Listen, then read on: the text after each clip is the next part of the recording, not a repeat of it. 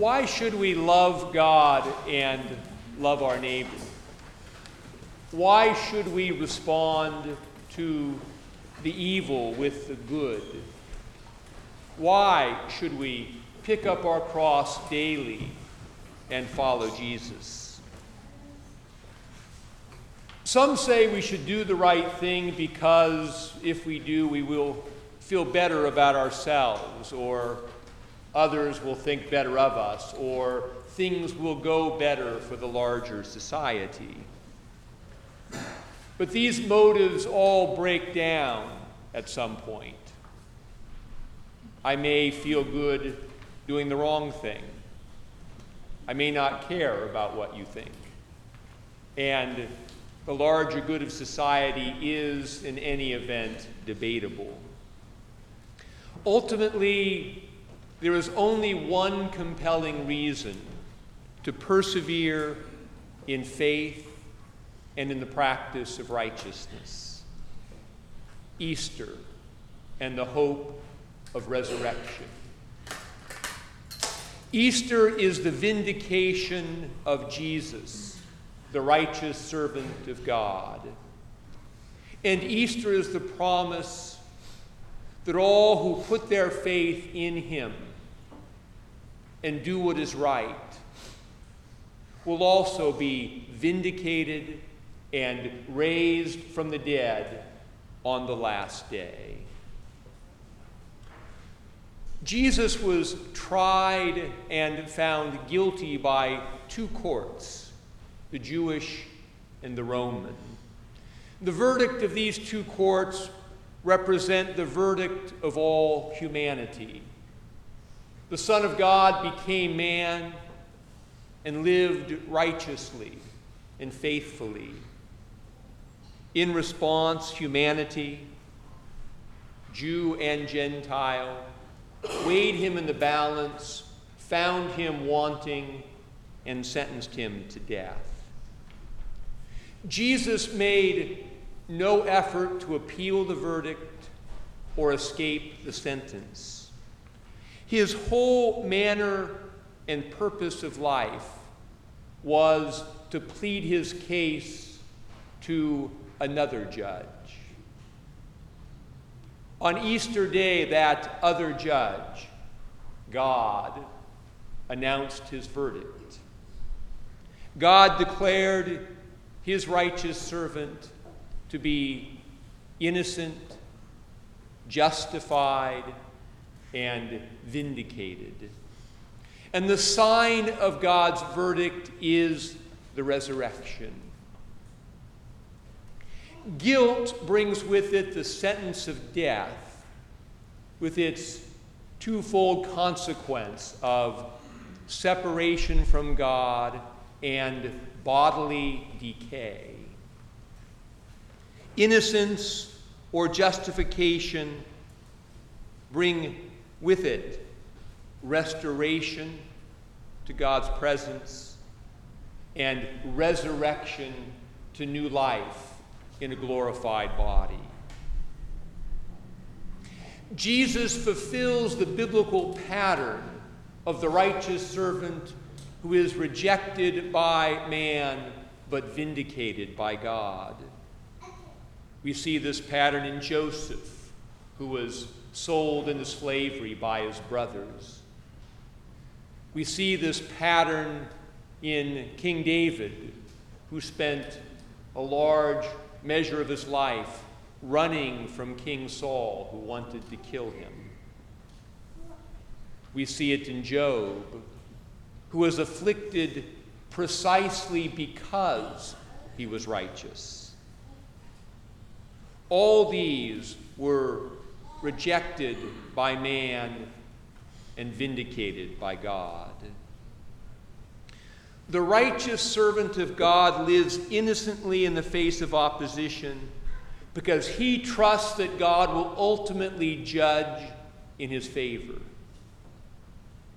As the servant says in Isaiah, quote, "I gave my back to the smiters and my cheeks to those who pull out the beard.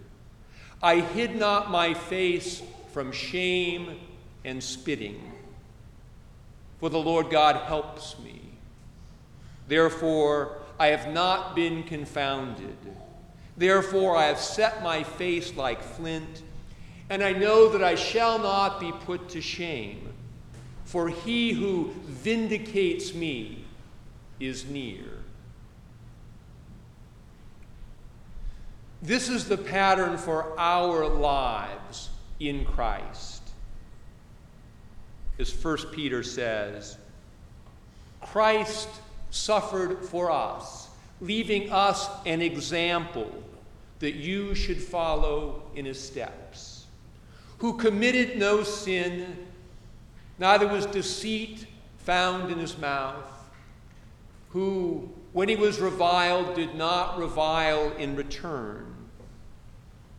When he suffered, he did not threaten, but committed himself to him who judges righteously. We renew the vows of our baptism on Easter to remember who we are and to remember what our story is. In Christ, we have become righteous servants of God. We worship God and love our neighbor because we have been justified through faith in Jesus Christ.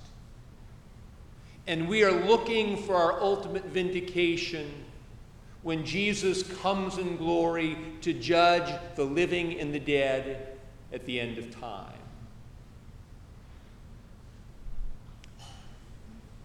When we forget who we are and what our story is, we fight the wrong battles and we plead our case to all the wrong judges. We act falsely to get others to approve of us. We refuse to forgive and let go of the past.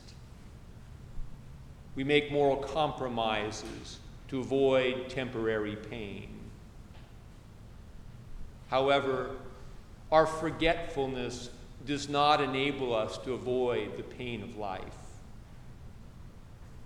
Our attempts to please the wrong judges fill us with anxiety. The wrong battle takes just as much effort as the right one.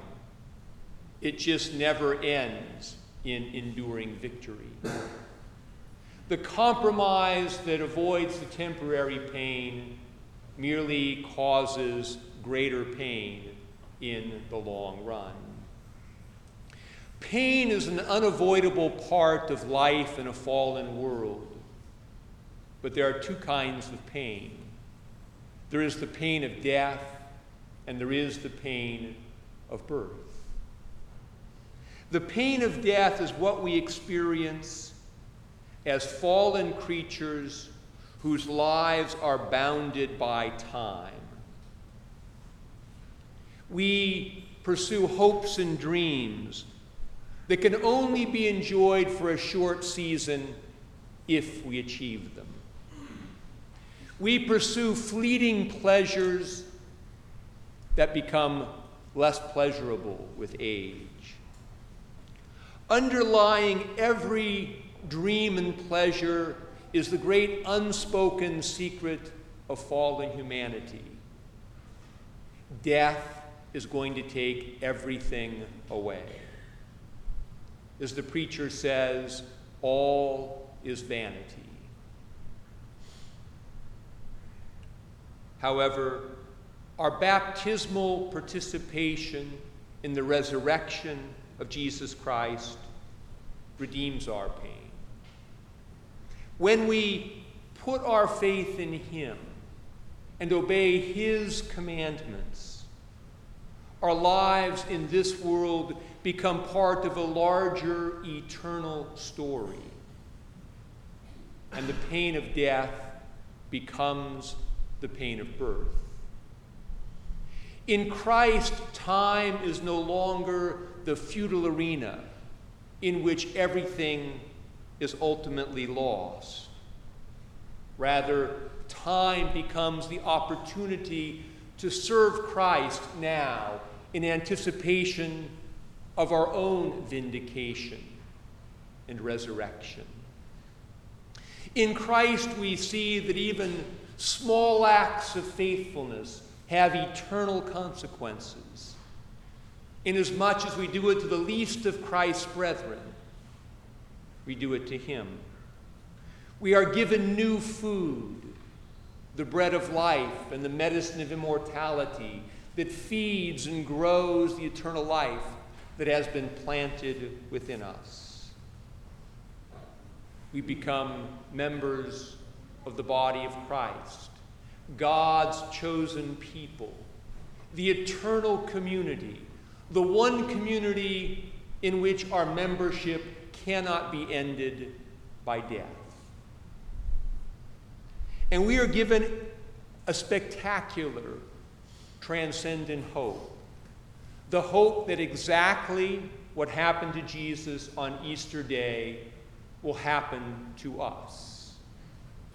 As 1 Corinthians says, quote, "In a moment, at the twinkling of an eye, at the last trump, for the trumpet will sound, and the dead will be raised incorruptible, and we shall be changed.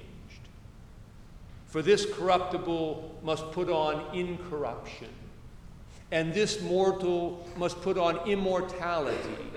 Then shall be brought to pass the saying that is written, death is swallowed up in victory." So why should we worship God and love our neighbor?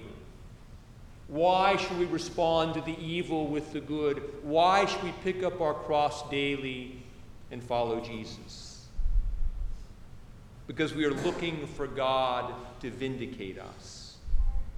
And Jesus on Easter Day has given us the sure and certain hope that he will.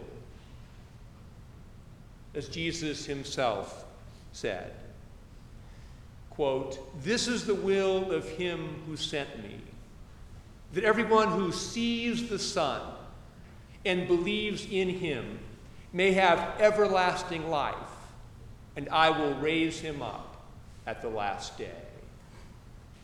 In the name of the Father, and of the Son, and of the Holy Ghost.